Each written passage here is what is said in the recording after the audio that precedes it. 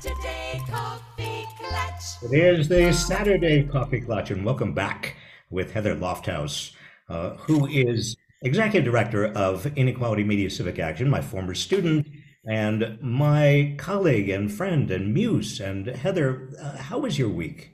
What an introduction. Thank you. My week was good. I mean, it's terrible, but it's fine.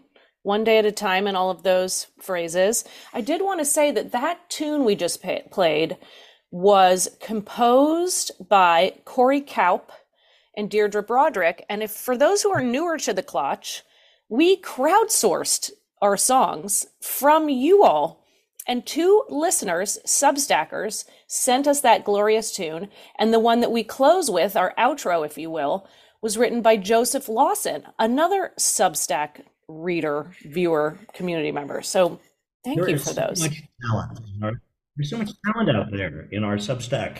Thank you all. Yes. And we also got, we had some extraordinary famous composers. Michael Hoppe gave us a absolutely beautiful ode that we haven't used in a while, but we may use again. Yeah. But thank you to all of you. Thank you to all of you. And for joining us every week. Yes, I agree. Now, should we get to the grim stuff? Let's get to the grim stuff. Where should we begin? Can we talk about, and you've talked so much about this. Yeah. Okay. So the latest polls, Bob, the latest polls, you've told us over the years, don't pay too much attention, especially when we're far out and it's all a horse race, but they're scary. So what should we take from the latest grim statistics? Well, don't be worried. Don't be worried. The grim statistics you were referring to, I assume, is a series of polls that show that Joe Biden and Donald Trump are running neck and neck, and that Biden's popularity, his favorabilities are still very, very low. And people don't give him any credit for the good economy, and they're not giving him credit for even the infrastructure, huge infrastructure program that has been launched. And there's even a poll, and these are, by the way, these are all legitimate polls. There's even a poll that shows that most people think that, and most people, including a lot of Democrats, think that Donald Trump has a vision for America. A vision for America? Well, it is a vision. It is a fascist vision, but it's a vision. But let me just reassure you, Heather, because you brought this up. Polls 14 months before an election don't mean a damn thing.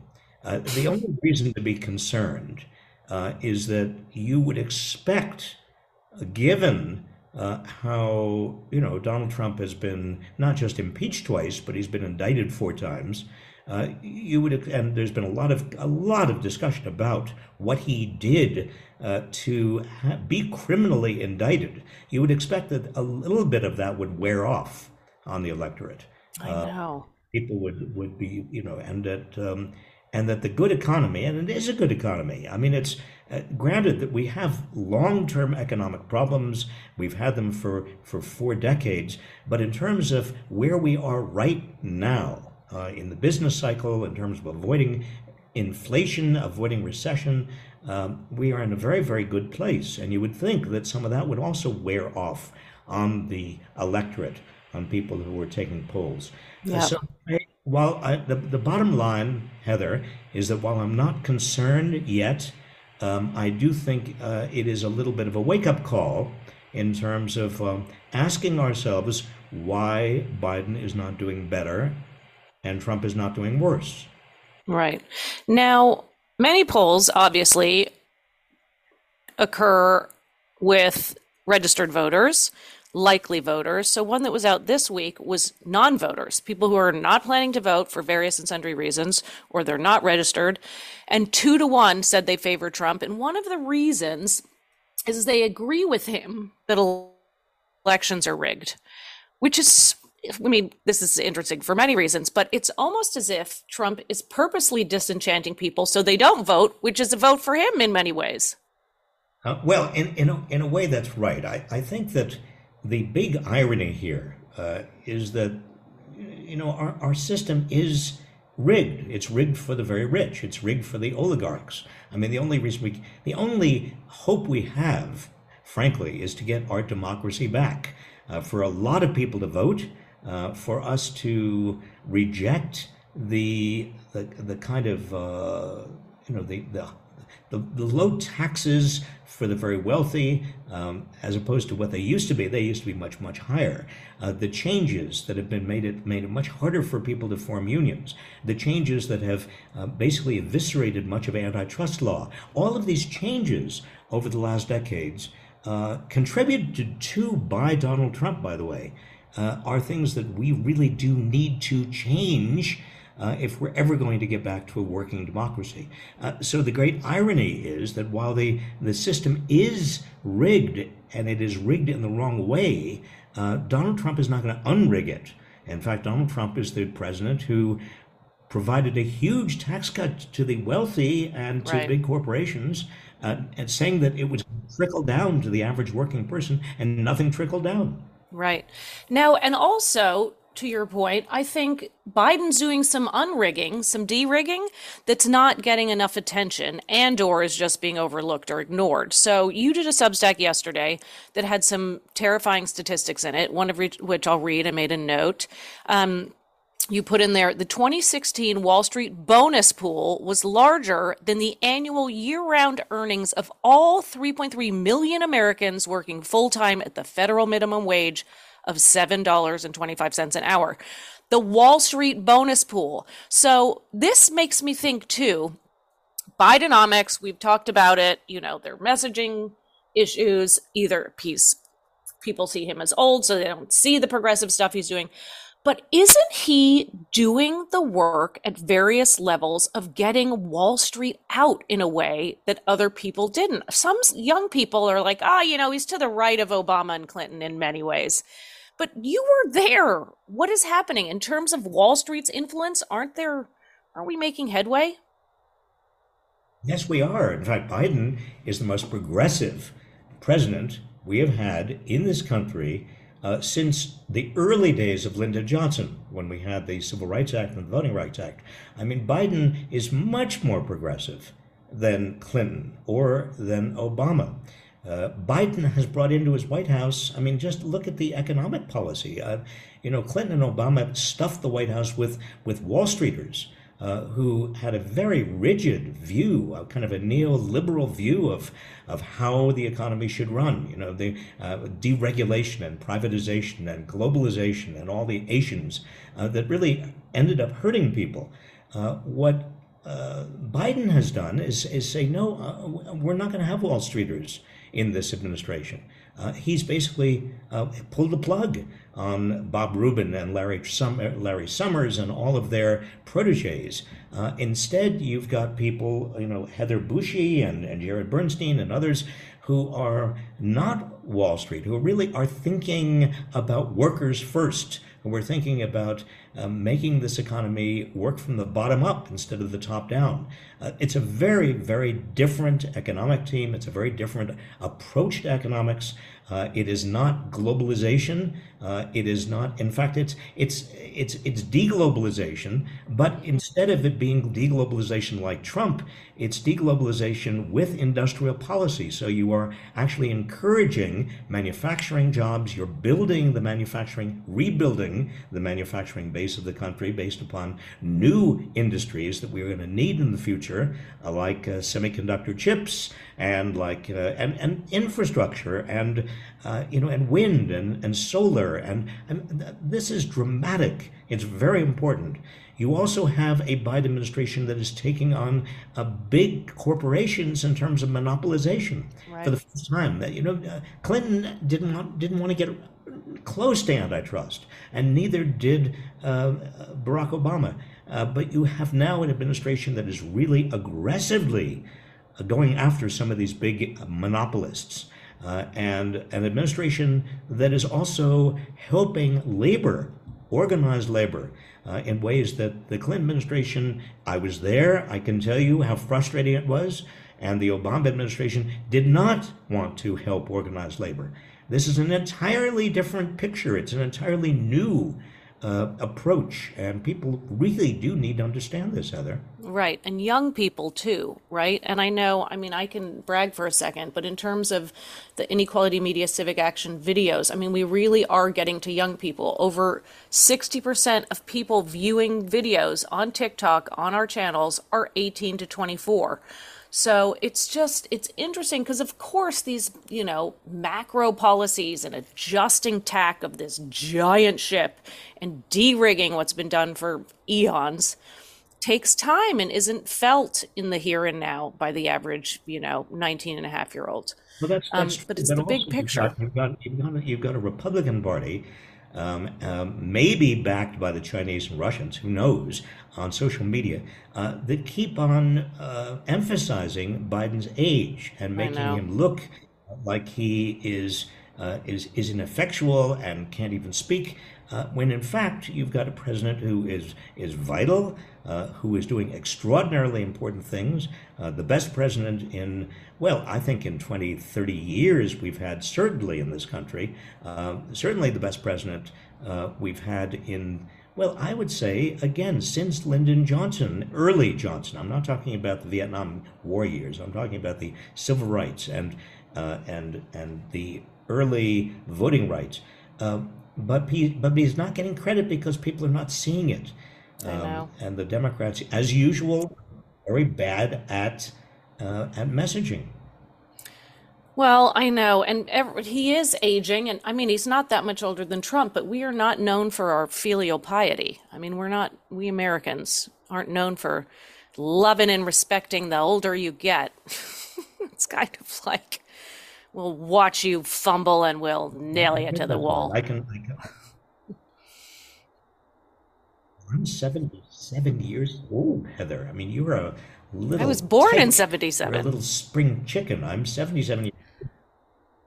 Oh, Someone that's checking why I me brought out it at up. Trader Joe's, But we checking me out at the grocery. She looked at my driver's license. She said, "You're 77?" I said, "Years old or born in 77?" You have to be specific when you say those things. Okay, we haven't talked about Elon especially when you're, Musk. oh, this is a bummer of a weekly session. I mean, we started talking about the polls, and then we talked about all of the wonderful things Biden is doing that people are not getting, I and know. now you want to talk about Elon Musk. We Yeah. have to, Well, because we don't Elon have to, but is I think more is going to be revealed here. And this is an interesting time. I'm not the only one saying it, obviously, and it's not my expertise. But so he has Starlink, right, which is this constellation of satellites up in the sky, and he's running internet for much of the world. And so there was a New York Times article yesterday talking about his ability to enable or um, turn off the internet based on what people on the ground are doing, including as it relates to war. This floored me. he, it amazed me too. This is an excerpt from Walter Isaacson's upcoming book about Elon Musk, and it shows the power, the raw power that he has exercising over who's going to get access to his satellites, and now he has Twitter, which he calls X, and I mean, this is a man who has uh, as much, if not more, power than the head of state, but it is unaccountable power. This is one. He's in effect one of the biggest autocrats in the world, and how we let him accumulate this much power, I don't understand. Why did the Defense Department and the State Department allow Elon Musk to get to the point where he can decide who in a war who's going to have access to his satellite technology? I mean, absurd, absolutely absurd, It's and absurd. dangerous. I know, for him to just have the toggle switch, but I think much more needs to be done about the ethics of space technology. I'm sure there are better terms for it, but this is something we're going to need to watch Well, I think because it's it's scary. it's scary, but it goes beyond ethics. It goes to the heart of power, a Hmm. word that we hate to use, but it is at the base of everything. I mean, Elon Musk has uncontrolled, unaccountable power, and that's got to be stopped. Yep. He's, those satellites up there are there not because he just has the right to put them there. No, they're there at the behest and with the willingness of the United States. The United States government really has got to reassert power over Musk. And I think the same thing with Twitter, with X, whatever he wants to call it. I Yep. mean, this had been a major source of information for millions and millions of people, if not billions of people around the world. I know.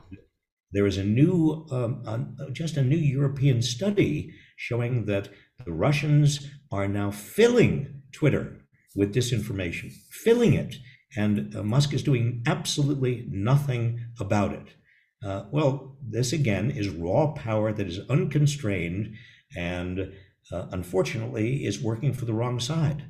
I know. And just the dollar bills around him, walling him into his tower.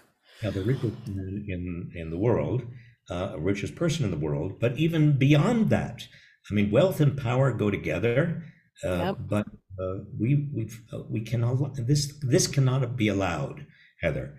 And Mm-mm. one of the themes that we talk about I talk about on Substack all the time, and we talk about in Inequality Media, is the misallocation of power in the United States and also around the world. I mean, Yep. people, it's a dangerous situation.